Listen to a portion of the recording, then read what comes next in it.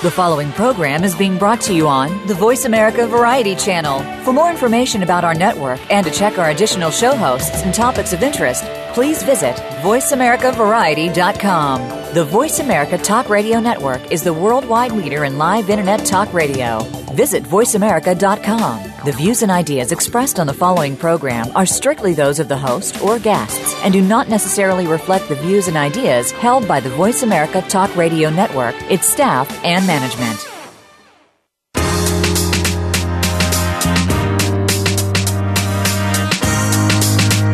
This is Goodnight Maryland Radio with your host, Nina Bosky. It's been more than 50 years since the tragic death of one of Hollywood's biggest stars at the time and in history, Marilyn Monroe. Nina seeks to uncover the life and death of this legendary star as it coincides with the pre-production of the feature film Goodnight Marilyn. You'll get a chance to question, explore, and discover the secrets surrounding what really happened that fateful night back in 1962. Let's start the conversation. Here is the host of Goodnight Maryland Radio, Nina Bosky. Hi, everybody. I'm Nina Bosky. As you know, Goodnight Maryland Radio, and welcome to the show as we explore the investigation, the life, and the movie all surrounding Marilyn Monroe. Well, we're in season 3. I can't believe it. It's been a few months since we've been on the air, but a lot has been happening. For season 3, we're going to be dissecting the DA report. And this is an exciting season because we are back. The panel is back, and hopefully you're back with us too. So as Goodnight Maryland fans, as you know, we've been growing each and every week around the world, even while we're on hiatus. It's been kind of an interesting thing. People must have been going back and listening to the shows. We have Mark from Chicago, a shout out. Oscar from St. Petersburg, Florida. Nathalie from Arnhem, Netherlands. I hope I'm saying that right. Natalie from Carlsbad, California. John and James from New York, Jan from Eugene, Oregon, and Rebecca from London. It's because of you and this story that we are shedding some great light on this mystery that has been haunting us for now over 53 years. And, you know, so many people are claiming to be a part of Marilyn's life that it becomes confusing to really know who the players are and who's really involved. And most of all, we're finding out who isn't.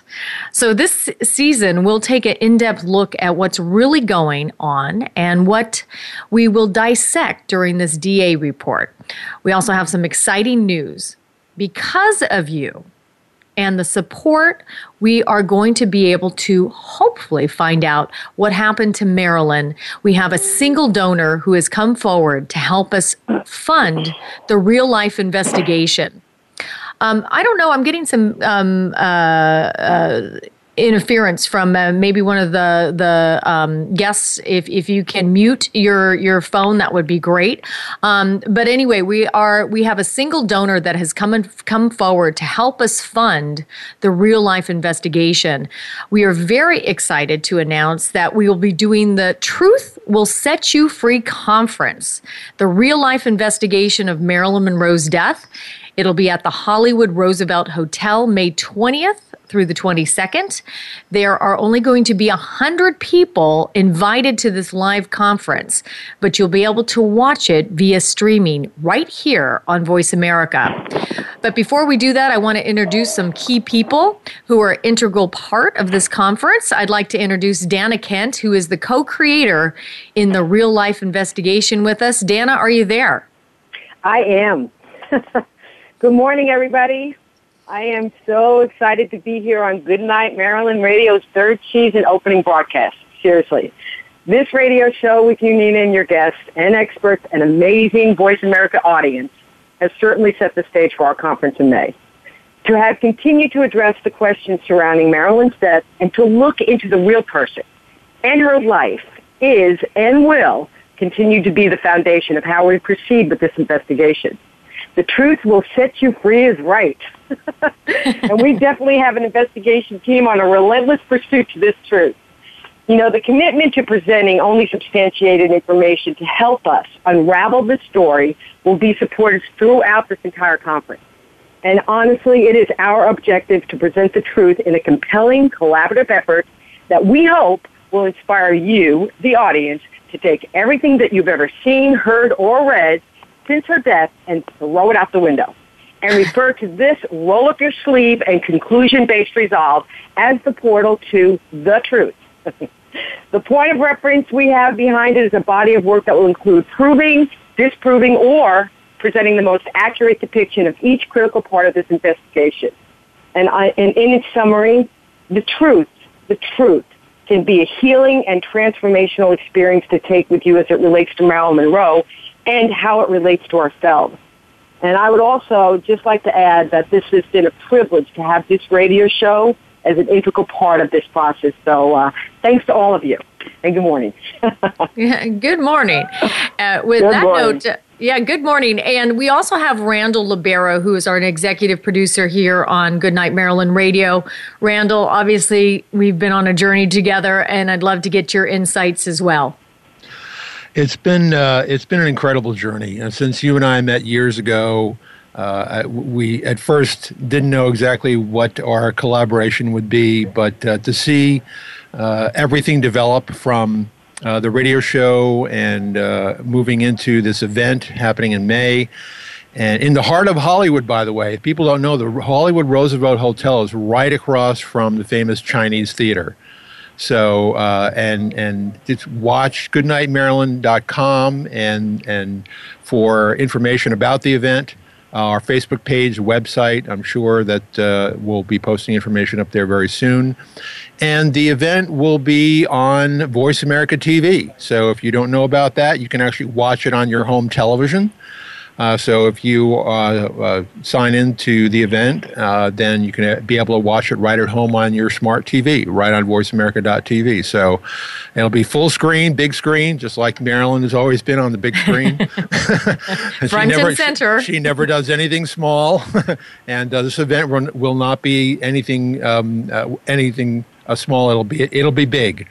So tell your friends, share the information about this event. It's the first time that anyone has ever done anything like this about Maryland, where all the experts come together. And we will have lots of new information for you coming through this radio show and the event, and eventually, when the movie hits the screens at some point. Exactly. And I just want to point out, because people have already been emailing us and asking us and messaging us, where and when can I sign up for the event? We will have the page up within the next week. So I just wanted to let you know that we're working on it.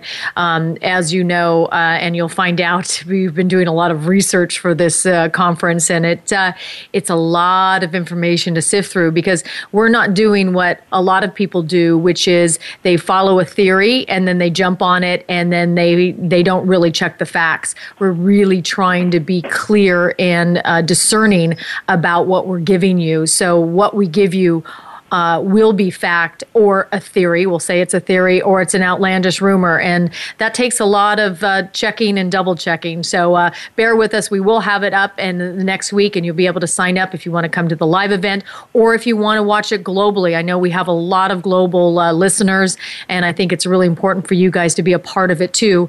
As you've heard me say, I've said this to the Maryland experts and the Maryland community, but I'm saying this to you, the listeners. It really does take a village to do something like this. It's a lot of energy, but that energy is what can transform. And I just want to say thank you, Voice America Radio Networks, for believing in this show, for really being able to bring this forward. I'm getting all choked up because it's really one of those historical events that really can shed light. And I know for everybody that is connected to this project, we all have a common goal, and that's getting to the truth. So I'm going to ask everybody that's listening to this radio show today, you may have your own theory of what you think happened. And the Maryland experts all have their own theory of what happened. I have my own theory, and it changes from day to day depending on what information I get. But I'd like you to really follow this unfolding of these events with an open mind and an open heart, because when that happens, when there is an openness like is happening right now, change and transformation really can take place. So I just want to say thank you to the Voice America Radio Networks. Dana, thank you so much. Couldn't do this without you. Mike Sergett, our engineer, thank you. Jennifer, our social media person, and our experts. So with that, let's get started. Why is this conference so important? Is because, as you heard me say, if anyone has gone through tragedy in their life, or if something is not transparent, there is no truth to the situation, and there cannot be transformation. Even though this is about Marilyn, it's bigger than Marilyn. It's about each and every one of us. There are thousands, if not millions of people who have unanswered questions in their life, who, like Marilyn, have never really had the truth come out. So that's why we're here, to find out what happened to her back in August of 1962. But unfortunately, given the circumstances of her life at the time, there was no one really being an activist for finding the truth in her life. At the time of her death, you had Joe, who was wanting to protect her from everything and everyone. And then you had Hollywood, who maybe at the end, who cared about themselves more than they really did her. But who really cared about Marilyn? I am honored to be part of this community as we pull together all this information. 53 years later, we have theories of what might have happened to her, but I'm going to guarantee you're going to hear us say this. You've heard us say this last season and the first season. Our goal is to represent the information as fact, probable theory, and outlandish rumor. So with that, Marilyn panel, you are back. Gary Vitacca Robles, best-selling author of Icon, The Lifetimes and Films of Marilyn Monroe, and Immortal Maryland's Mary Jane Grey and Leslie Kasperowitz. We are discussing this 641-page DA report as an overview of the season. So I think it might be a good idea to kind of frame this up for everybody. There are a lot of questions we all have regarding the report and the material in it. So welcome to the show, all of you. Thank you, Nina. Hi, Nina. Good to be back. Hi. So, Gary, let's start with you. What is your overview of not only the DA report, but the material in it? Well, I vividly remember this DA's inquiry into Marilyn's death. It was the 20th anniversary of her passing, and I was beginning my senior year in high school. And I had watched Robert Schweitzer and Milo Spiriglio's press conferences that spring and summer, demanding a reinvestigation. Spiriglio was that private detective who had published Marilyn Monroe Murder Cover-Up, and I had read it. And the media at that time was really spotlighting Marilyn, and so this DA's review was a response to criticisms that came regarding the original investigation. And I followed it in the press, and when the inquiry ended around like New Year's at the end of '82, the conclusion was announced in like a very short paragraph in the newspaper, and it cited very little detail about the depth of the investigation and what it proved or disproved. We were, merely told that there was no evidence to support a murder theory or to officially reopen an investigation. But, now that I've looked at 641 pages and a 29-page summary report, I clearly see that the review was rather deep and fairly successful in debunking many of the myths which continue to today. So I wish that entire summary had been released to the press and to the public at the time, because I think it would have put to rest nearly 35 years of perpetuating falsehoods. Wow. They had I would say, a fairly thorough forensic evidence gathered at that time. And, many of the original witnesses were still alive. But I think that this 82 inquiry really responded adequately and unequivocally to many of the questions that we're still asking. They addressed in depth the autopsy, a review of the integrity of the coroner's handling of the case. They went through all the allegations of if an ambulance arrived before Marilyn died, the allegations of a doctor killing Marilyn with an injection. Was Robert Kennedy seen at the home? And the evidence they gathered, I think, is rather compelling. They got into, allegations of wiretapping, confiscated phone records, disappearing police files. So, interesting to me was to see Robert Byron's handwritten notes, the first responding sergeant. It was interesting to see the background checks on Lionel Grandison and Jack Clemens, who made all these assertions and criticized the police work, and to hear Dr. Weinberg's testimony, because he had been used by the conspiracy theorists to back up their claims with expert medical knowledge, but then he actually denied most of the statements that he was quoted to have said. Yeah, and that's also in terms of the report. You have these back and forth kind of, a lot more detail than I think I thought going into it. But there's also a lot of contradictions too. And did they take it? One of the questions I have is, did they take it as far as they could? So, what are some of the questions, Gary? And we'll start with the question, then we'll come back out of the break with it. But what is one of the questions that you have that's really burning from this report? Well, it seemed like they stopped after addressing the allegations regarding the original investigation, and they didn't delve deeper into what they actually began to uncover, which I think are reckless prescribing practices and poor coordination between the attending doctors.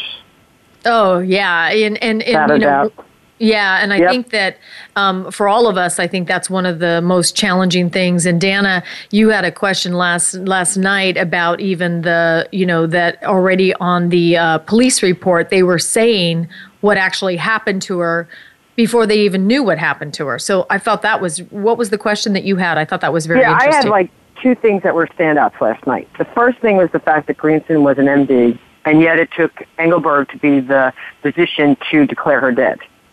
There would have been no reason for him not to do it. So it's suspicious. And those are common sense things. There's a why to that. Why would he not choose to do that? He's the person that's been with her every single day.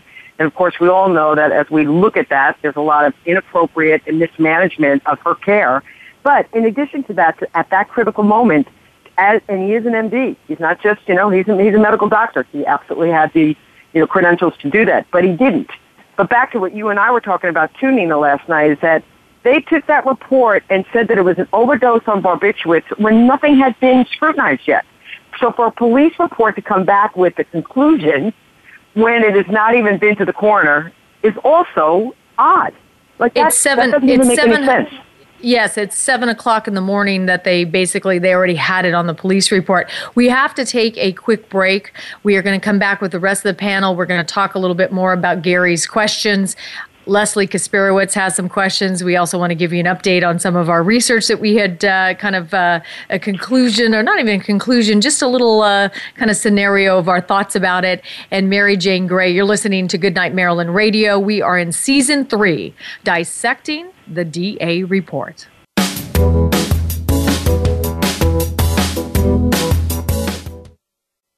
Streaming live, the leader in Internet talk radio, VoiceAmerica.com. Ready to chat about your favorite soap operas? The daytime discussion is here with Dan J. Kroll and Soap Central Live. For the past 15 years, Dan has been dishing and discussing on SoapCentral.com. And now he's taking the talk to the airwaves of the Voice America Variety Channel. You'll go behind the scenes with the biggest stars of daytime, along with guest commentary from the Soap Central columnists. And we'll take your questions and comments during our live show, Soap Central Live, every Friday at 6 p.m. Eastern Time, 3 p.m. Pacific on Voice America Variety. The Voice America Live Events page is here now to showcase your corporate, individual, or organization's live event. Visit voiceamerica.com/live events to see all of our past live events and find out more. Whether it's a multi-day conference, special speaker, or single-day event, we've got everything to make your event a success. We can do a few hours or a few days. For more information about taking your event to the next level, call Jeff Spinard at 480-294-6417 or email info@voiceamerica.com. Again, that's Jeff Spinard at 480-294-6417 or send us an email to info@voiceamerica.com. The Internet's #1 talk station. #1 talk station. VoiceAmerica.com.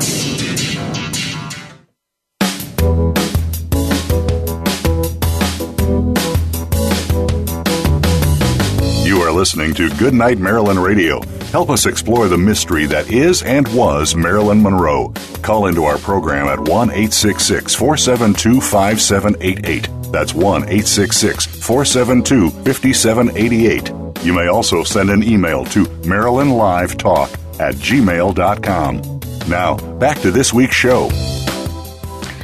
Hi, everybody. I'm Nina Bosky. You're listening to Goodnight Maryland Radio. Gary Vitaco-Robles, best-selling author of Icon, The Lifetimes and Films of Marilyn Monroe. I certainly want to just highly, highly recommend that books, I should say. They're volume 1 and 2. And Immortal Maryland's Mary Jane Gray and Leslie Kaspirowicz. We just have a couple of announcements. We have a charity circle for Maryland. If you go to goodnightmaryland.com, you'll see that we're giving back to some charities, especially once the movie is made. And as you know, Marilyn was an avid reader. So we have a gala coming up. It's called Unstoppable. And you can go to unstoppable.org, and their mission is to make sure that every child has access to education. And it's a wonderful gift. It's they're having their gala next weekend, March 19th. Go to unstoppablegala.org, and you can find out more about it. But I know that Marilyn loved children, and she loved to read. And education, if she would have had the ability to have a higher education, I know she would have as well. So as you know, as my mission in being a transformational leader is to get people thinking about their lives. And we're certainly thinking about Marilyn's life. And I think this Life Bites thought of the day is quite appropriate for this week's. It's called, What Are You Hiding From in Your Life? So are you playing hide and seek with yourself? Well, if so, sooner or later, you'll find out that you can run, but you can't hide. All of us at one point in our life are faced with the decision of whether we're going to take our mask off. So have you ever gone through something and found yourself months, if not years later, saying, wow, what in the world was going on with me? What in the world is happening? It's like the light bulb goes on and you realize you've been living a lie in some form in your life. And now the truth just seems so obvious. So one of my Life Bite cards says that I went running today and I didn't even leave the house. What are you running from in your life? Well, if we take that statement and explore it, it talks about how running from something has little to do with the physical action. Many times we run from our emotional and spiritual life. I know I put on my running shoes before without even knowing it. So that's why I think this topic is so powerful. It gives us a chance to look at our own life and to see what exactly we're hiding from. Now you may say, well, gosh, I'm an open book. I live my life with integrity. I'm not hiding from anything. Well, that may be true. But I'm sure if you dig a little deeper, you'll find that in some areas, you might be ignoring them, rationalizing them, or even denying them. So hiding makes us feel safe, well, at least on the outside. But the problem with hiding is that the issue can never be transformed. Kind of interesting that we're talking about this issue in terms of Marilyn. Well, it stays in the dark without having any room to be healed. So for today, take a look at your own wounded areas. Be daring. Go inside and ask yourself some direct questions, and I'm going to give them to you. Where in my life am I still operating from a place of too much pride? Do you find that you might need to let your walls down and be willing to open up and be more vulnerable and real? What are you protecting? Second question, what in my life am I rationalizing as okay or acceptable when I know deep inside it's not? Are you in a job or relationship that you know is not working, but you keep on hoping, telling yourself excuses in order to keep the peace or stay a little longer out of fear? Think about that one. And how about this last question? What in my life am I in denial about? Are you repeating the same pattern yet getting the same results? Denying there's a real problem? You'll know you're in denial when you feel like you're in the same situation again and the experience seems all too familiar. Remember that hiding doesn't have to be bad or a negative thing. Sometimes it may be the thing that we need to go until we're ready to deal with our life or the situation. Look what's happening now. 2016 from 1962. The time may be ready for us to really deal with the truth. So regardless of how you choose to deal or not deal with an issue, I hope that you'll take the time to look at your life more closely. So if you're ready to take your next step in life, then it's time to turn on the lights, get out of the dark, and give your life some quality attention. The fear is usually so much greater than the reality. And besides, I know definitely in my life, hiding takes way too much energy, doesn't it? So it's time to feel free and lighten up. A great start is to moving into the light, and remember to always apply this key phrase to your life. The truth will set you free. On that note, we are back with the panel. We're talking about the truth will set you free, hopefully in Marilyn's life. So Gary, you were talking about some of your questions, and I want to make sure we get to Leslie as well as Mary Jane as well. We all have some burning questions here. So to continue the conversation, we're talking about the DA report and some of the discrepancies and the back and forth and the comprehension of it. Yes, and I was focused on the prescribing physician, Dr. Engelberg, and he clearly lied about prescribing the chloral hydrate. And the investigators were able to identify the mixed messages about the doctors weaning her off the dangerous barbiturates, yet they were prescribing her what I would consider massive and lethal amounts of the barbiturates. There were questions about, did another doctor, Lee Siegel, prescribe the Nembutal in addition to Engelberg? And were those two doctors not in contact with each other? Was Marilyn doctor shopping? Greenson and Engelberg not coordinating services, possibly due to personal problems of Engelberg. And, all of this while, we've all seen the photographs that Barry Feinstein took for Life magazine of the chloral hydrate bottle with Engelberg's name on it, which was published in the 60s, and now we have access to all those scripts. So that becomes a huge piece of this case, in addition to looking for to resolve murder conspiracy theories, just to look at where the doctors might have failed her. Yeah, I think I'd like to spend some time, not necessarily in this show, but another show, really breaking down, because the DA report talks a lot about the medicines prescribed, and I think that's going to be a really important factor. Dr. Engelberg and all of her doctors in today's society would have been brought up on criminal charges. I mean, there is no doubt, and they lied about it, and they certainly Dr. Engelberg did, and what were they protecting? Obviously, they were protecting their careers, but were they protecting something more? That's something that we're going to have to discuss. Leslie, welcome back to the show, Season 3. Thanks, Nina. Yes, so you and I spent some time along with April Villa in Los Angeles, and it's going to be quite a mission to be able to uncover a lot of facts. And we spent some time listening to the Anthony Summers original interviews, and I found that very fascinating. What did you get out of it when you were listening to it? It was interesting to hear so many of the details that never appeared in print, and to really get picture of Marilyn, where she was at in her life in those last months, directly from some of the people who were around her, and really get a sense of what was going on in terms of her mental health and the way her doctors were approaching it, particularly with the tapes interviewing the wife and daughter of Dr. Greenson. Yeah, I found that very fascinating too. And also some of the things that we just take as true. One of the things that, this is kind of a trivial thing, or it might not be, but it seems like it.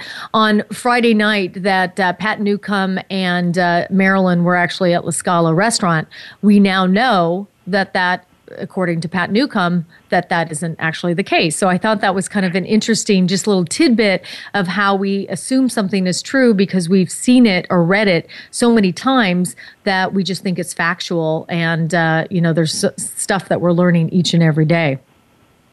Right, and that and that makes sense to me because I've never felt that La Scala made a lot of sense, considering the fact that Pat Newcomb was ill. La Scala being kind of an upscale restaurant, you would have to dress up a little bit to go out there. So I never quite thought that made sense, and so it's nice to see confirmation of that. Yeah, I think that's some of the things that we're going to be bringing to the show and obviously bringing to the conference. So what are some of your burning questions from the DA report as we start to dissect it in Season 3? Well, starting at the beginning of the report, the first thing that you read in the report is Dr. Stevens, who goes over the autopsy and toxicology and answers many of the questions that had been raised regarding what was found during the autopsy, including whether there should have been dye or capsules in her stomach, the absence of refractile crystals, and that sort of thing.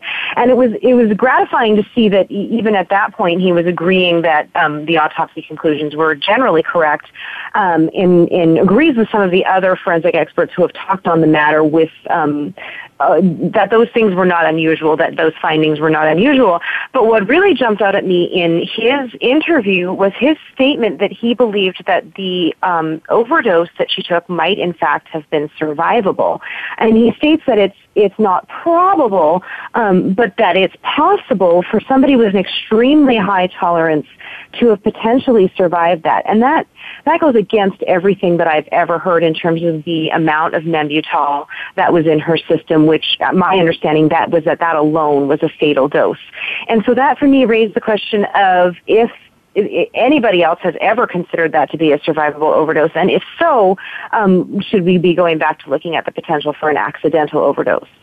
I think this is a really important aspect. We have to take a break, but of the case and what we're going to also be bringing not only to the radio show, but also to the conference with Dr. Michael Baden and Dr. Cyril Weck, having all these different forensic pathologists over the years give their 2 cents. How wonderful to see, 2 forensic pathologists actually talking about this. And we as the Maryland community and audience could be asking them some questions that we have in regards to some of these conflicting reports. So let's take a quick break. You're listening to Goodnight Maryland Radio. The panel is alive and well as we are dissecting the DA report back in 1982 and 85. We'll be back in just a moment.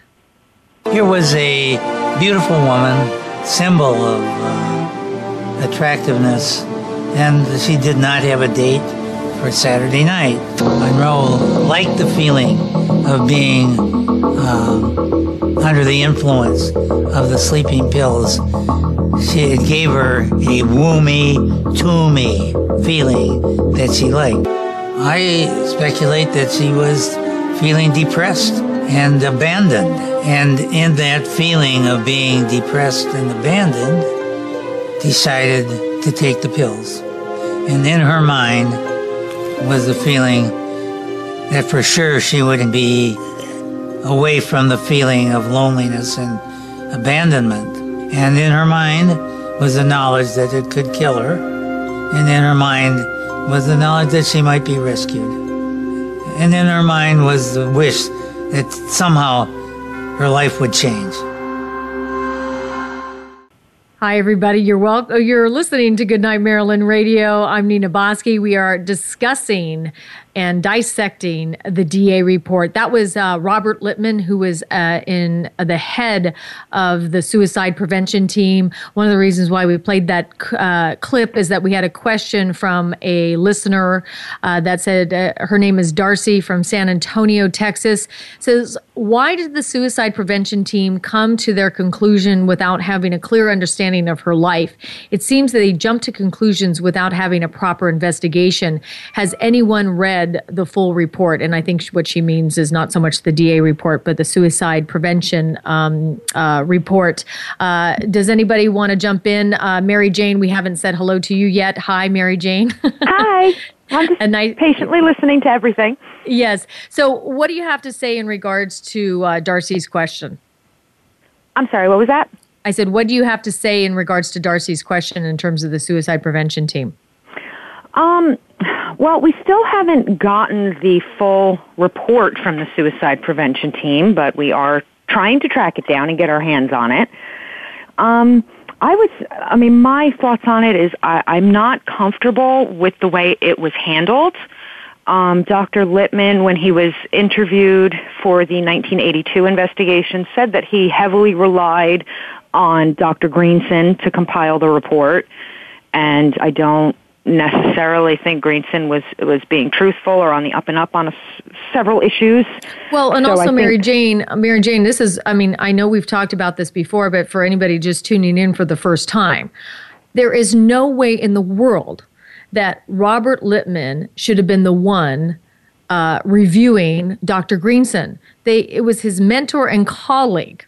I mean, that is, it would be like my colleague reviewing me. How is that going to be an impartial kind of review of somebody's work? I mean, I'm unbelievable the lackadaisicalness of what was going on during that time. Yeah, and I question who was it that put Lippmann in charge of this? And why was why was a colleague of Greenson's put in charge of basically interrogating him?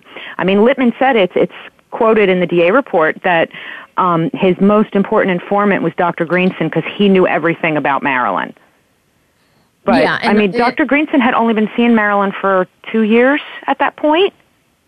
Well, and not only that, but 2 weeks after, I think it was, and Mary Jane, you did an excellent job in producing this document from Dr. Lippmann that basically says, I'm so sorry that you're going through all this ordeal. Hopefully it'll be over soon. I mean, right.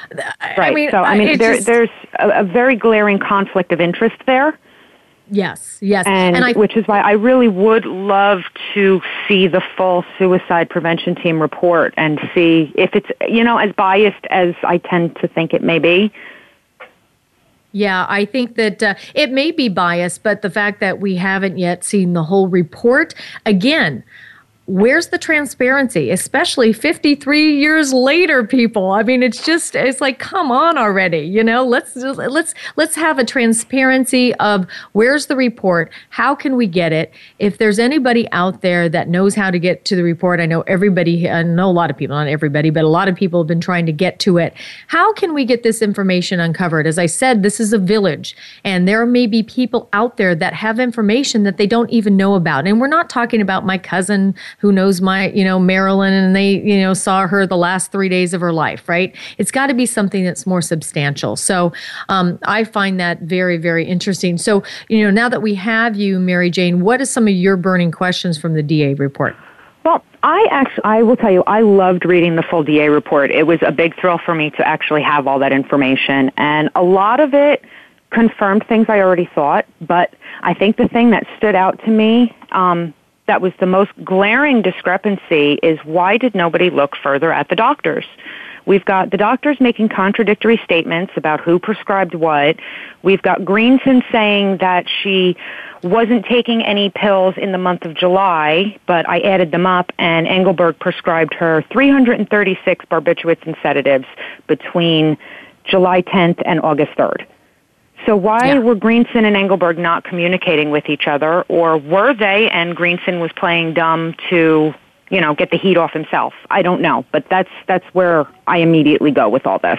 Yeah, there's a lot of discrepancies, and from that fact that everything was kind of being pushed down. Or Gary, you also have some reports that actually it might not have been pushed down, that, people were up in arms in regards to, and I think, Leslie, you even uncovered some documents that, people were really looking at the doctors at that time, but it just seems like it just never went anywhere. Yeah. Go ahead, Gary. Sorry. Well, the witness at the golf club who saw Engelberg roughed up by people a couple of days after Marilyn's death, holding him somewhat responsible for the reckless prescribing practices. Yeah. And Leslie? I was just going to say we had, when we were going through some of the Hedda Hopper files, we had come across the Sidney Gilleroff letter that he had written to her where he absolutely blasts the psychiatrists and accuses them of handing her pills and sending her on a joyride.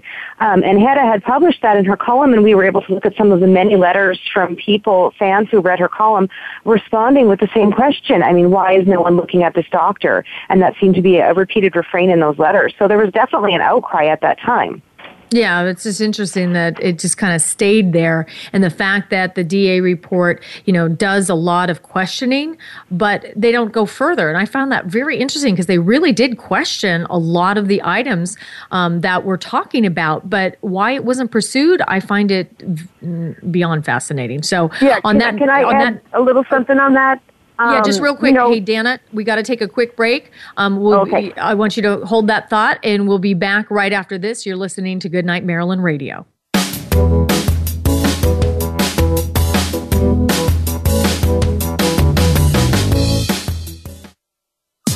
Streaming live. The leader in Internet talk radio. VoiceAmerica.com. Ready to chat about your favorite soap operas? The daytime discussion is here with Dan J. Kroll and Soap Central Live. For the past 15 years, Dan has been dishing and discussing on SoapCentral.com. And now he's taking the talk to the airwaves of the Voice America Variety Channel. You'll go behind the scenes with the biggest stars of daytime, along with guest commentary from the Soap Central columnists. And we'll take your questions and comments during our live show, Soap Central Live, every Friday at 6 p.m. Eastern Time, 3 p.m. Pacific on Voice America Variety. The Voice America Live Events page is here now to showcase your corporate, individual, or organization's live event. Visit voiceamerica.com/live events to see all of our past live events and find out more. Whether it's a multi-day conference, special speaker, or single-day event, we've got everything to make your event a success. We can do a few hours or a few days. For more information about taking your event to the next level, call Jeff Spinard at 480-294-6417 or email info@voiceamerica.com. Again, that's Jeff Spinard at 480-294-6417 or send us an email to info@voiceamerica.com. The Internet's #1 talk station. #1 talk station. VoiceAmerica.com.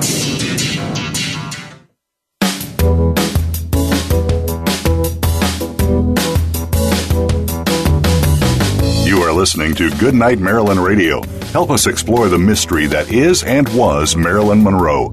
Call into our program at 1-866-472-5788. That's 1-866-472-5788. You may also send an email to marylandlivetalk@gmail.com. Now, back to this week's show.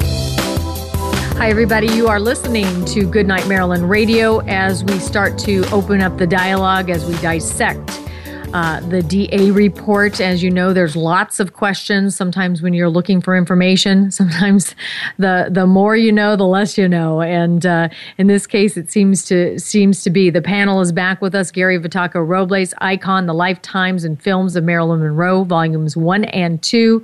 Wonderful book. Immortal Marilyns, both Mary Jane Gray and Leslie Kaspirowicz.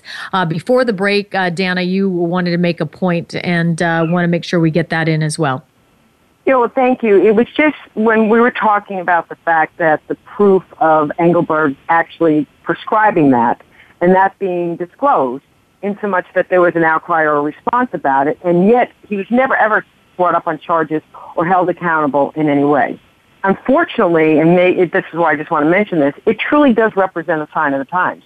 When I think about our culture in 1962 as opposed to now, where you get a Michael Jackson's doctor who's in jail, it does speak to what was different then and what was different now. Because people would absolutely be held accountable today and be brought to charges or to the state board in regards to their license. There was a lot of inappropriate and to your point, Gary, where the care was just not correct. And in those days, I think it happened more than not. And they didn't be held accountable, not through the legal system. Not like today. So it is a cultural point. Yeah, and I think it might have been Leslie that brought this up in terms of, or Mary Jane not going back into really looking past Greenson and Robert Lippman making these assumptions. And I'm not saying that his assumptions, maybe they were right, but not having the full scope of really looking into her life. I think that's also why people are having such a challenge with saying, oh, just let it go, let her rest in peace, because letting her rest in peace, if it's not vindicated as the truth, I'm not saying it's not the truth, but if it isn't, let's just have it be transparent, and then that way we can all rest, including Marilyn. Leslie, you had another point that you wanted to bring up in regards to Eunice. Well, yeah, and as you read through the report, it starts to become so clear how many times Eunice Murray changed her story. I mean, they've got the notes, from Sergeant Byron on the scene, his original story that she gave, and then you've got interviews with her where she's giving a different story, and nobody's questioning her as to why her story is changing. Nobody's questioning her as to why when Milton Rudin called to check on Marilyn, she didn't bother to actually check on Marilyn, considering that she was there allegedly because there was concern about Marilyn. So why Eunice was never further questioned and investigated is a huge question to me. Okay, I have That's something a really to add. good point, too, because, oh, sorry. No. I just want to add, and you probably add to this, Dana, is the add-on to this, is Dr. Greenson was concerned about Marilyn driving to the beach. Supposedly he had said to her, why don't you, drive to the beach? And then said, or she was going to drive to the beach. And Eunice Murray, he had said to Marilyn, why don't you have Eunice Murray take you? Because he was concerned about the fact that she was a little intoxicated, not by drinking, but from the drugs that she was taking, a little woozy, as he put it, and that maybe she should have a Coke. I'm sitting there going to myself, if you have Eunice Murray spend the night and you're worried about her, why in the world would you not have? Why wouldn't she have checked on her? So go ahead, Dana. No, I was just going to say that in the lack of care and inappropriateness from Greenson to be affiliated with Eunice Murray, okay? Just like Lippman, I mean, to have this enmeshed group of people and we question why they're not making certain choices, there's something to be said about that. You know what I mean? Right? I mean, if Greenson's not going to do something correctly and then Eunice doesn't, well, it seems like it's just part of that affiliation.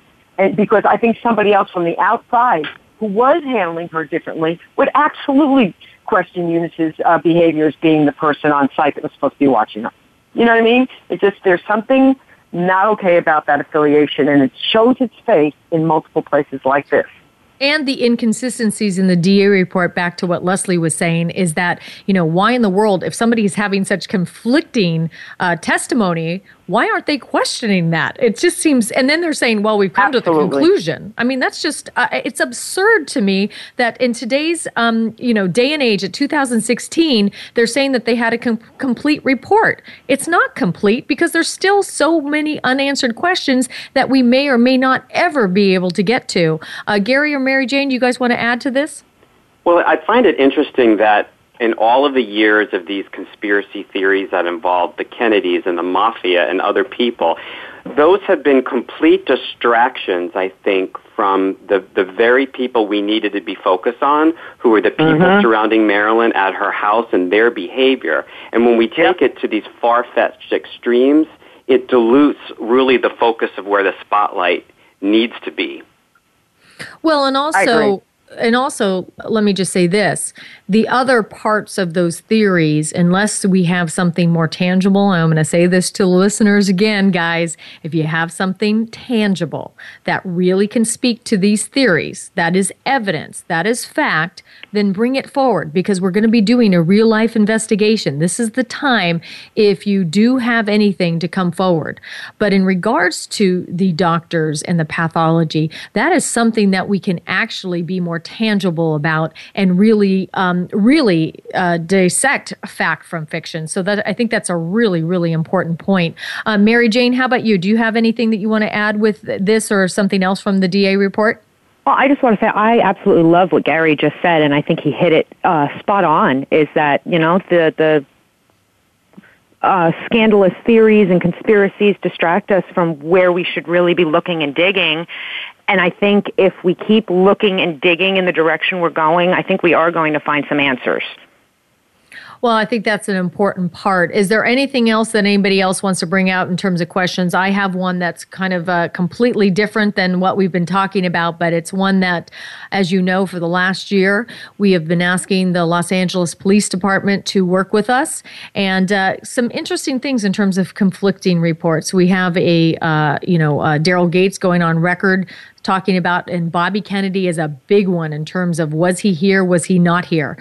Half of the Maryland fans think that he was here. Half the I say half, but a big portion think that he was here, but probably a bigger portion thinks that he was not there. If we can prove once and for all whether he was here or he wasn't, I think that would be really, really important. You have Sam Yorty, who was at the time the mayor of Beverly Hills or Los Angeles. You have Chief Daryl Gates, who was the police chief at the time. He basically says on one hand, Bobby Kennedy was there that day, but then he goes on record saying that he doesn't think anything happened. I find this very interesting. I came across this, and I want to put this out to the listeners too, as we have been asking the LAPD to work with us. We have this wonderful conference coming up in the next couple of months. According to the LA Times, September 24th, 1985, Daryl Gates released the Los Angeles police report and file. And he did so because 2020 was doing an investigative report, and he said now is the time to be able to do that. Gates said that the original file on Monroe was destroyed in 1972 in accordance with the police regulation, which requires records 10 years or older to be purged, but there was a half-inch file that has been made public. Do we have access to that file? Does anybody know about that file? Panel? No. No, I'm not familiar with it. I've never seen it. Okay. So it had been released, and that's one of the things that the Los Angeles Police Department had said. We haven't released it to anybody. Why should we release it to you? Well, guys, you know what? This is part of working together in transparency and truth. So these are some of the things that we're going to be uncovering is why can't there be more transparency given the fact that it's 53 years later? And the fact that Daryl Gates on one hand is saying that Bobby Kennedy was there that day. On the flip side of it, he's saying nothing happened to her. And maybe that's the case. If Bobby Kennedy was there in Los Angeles, it doesn't mean that he did anything malice to her. And I think that's one of the things that we have to remember when we're looking at this information is if we can be open to the truth. But if we come to, oh, that didn't happen, that comes from myself too. That's one of the reasons why, I went into this thinking one thing. I'm not exactly sure exactly what I believe at this point, but I'm really, really approaching this from an open mind. And I know, Gary, you definitely, and Mary Jane and Leslie and Dana, we're all committed to really being open to the truth coming in. And Leslie, I know you said to me, as long as there's evidence backing it up, I'm willing to look at anything. Guys? Exactly. And I've changed my theories over the years as well as new evidence has come forward, and I'm always open to changing what I believe again, but it has to be based on evidence. And, let me just got to have something tangible. Oh, sorry. Yep. The substantiating of this information to put some of these things to rest will allow us to do what everybody said earlier, which is to put the focus where it really belongs. And that's why having everything unravel like this is so important, because it does take one item, and with everything that we can have that's only provable, only substantiated, to be able to draw the most current conclusion will give us that ability to sort of bring everything down to the focus. And that's why anybody bringing forth this additional information as it gets, is brought forth, whether through this report or what we're able to do with the LAPD, it just will basically, through a process of elimination, consolidate this, which will be really, really important in terms of us finding the truth, the real truth. The real truth. Gary, closing thoughts? Well, the biggest bombshell I thought was Peter Lawford's interview where he said that Greenson and his brother-in-law, Milton Rudin, who's an attorney, discovered Marilyn dead at midnight, and this was communicated to Lawford by his manager at 1:30 in the morning. That was very interesting to me, and it addressed some of the shifting in the timeline. And that puts the doctors and an attorney in Marilyn's house, and what were they doing? What were they discussing for all that time before police were called? That's a burning question for me. I think that is a definite burning question, is the timeline, the doctors confirming or disproving the fact that Bobby Kennedy was in Los Angeles that day. Doesn't mean that he did anything malice, guys, for the Bobby Kennedy, listeners there that don't think that he was here in town. I think that in regards to the police and the police report, there are certain things that we can prove and disprove already. But if you have information that can really help us get to the truth of what has happened and what happened to Marilyn back in August of 1962, this is going to be key. All of us, the panel, the Maryland community, were dedicated into getting to the truth as we dissect the DA report, we get to the materials and prepare for the Truth Will Set You Free conference. And on that note, we have to actually close out. I can't believe this is our first show and we're already closing out. But I want to thank the panel, Gary Vitacco Robles, The Life, the Times, the icon, The Life, the Times, and Films of Marilyn Monroe, volumes 1 and 2. Mary Jane Gray, all your forensics and the ability to uncover some of the research that we really need. Leslie Kaspirowicz, obviously your dedication to really finding the truth. April, who was with us in Los Angeles this week, really helping in terms of the research and getting to the truth. Dana Kent, co-founder and creator of the Life Will Set You Free, the Truth Will Set You Free conference, and Randall Libero, Mike Sergett, and everybody in the Maryland community. We could not do this without you. So on that note, we are wrapping up this week's show. We'll be back next Friday, 10 a.m. and continue the conversation. So until next time, I'm Nina Bosky for Goodnight Maryland Radio. And remember, never stop dreaming.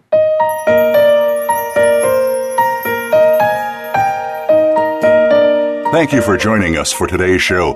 Good Night Maryland Radio with Nina Bosky can be heard live every Friday at 1 p.m. Eastern Time, 10 a.m. Pacific Time on the Voice America Variety Channel. Be sure to tune in again next week.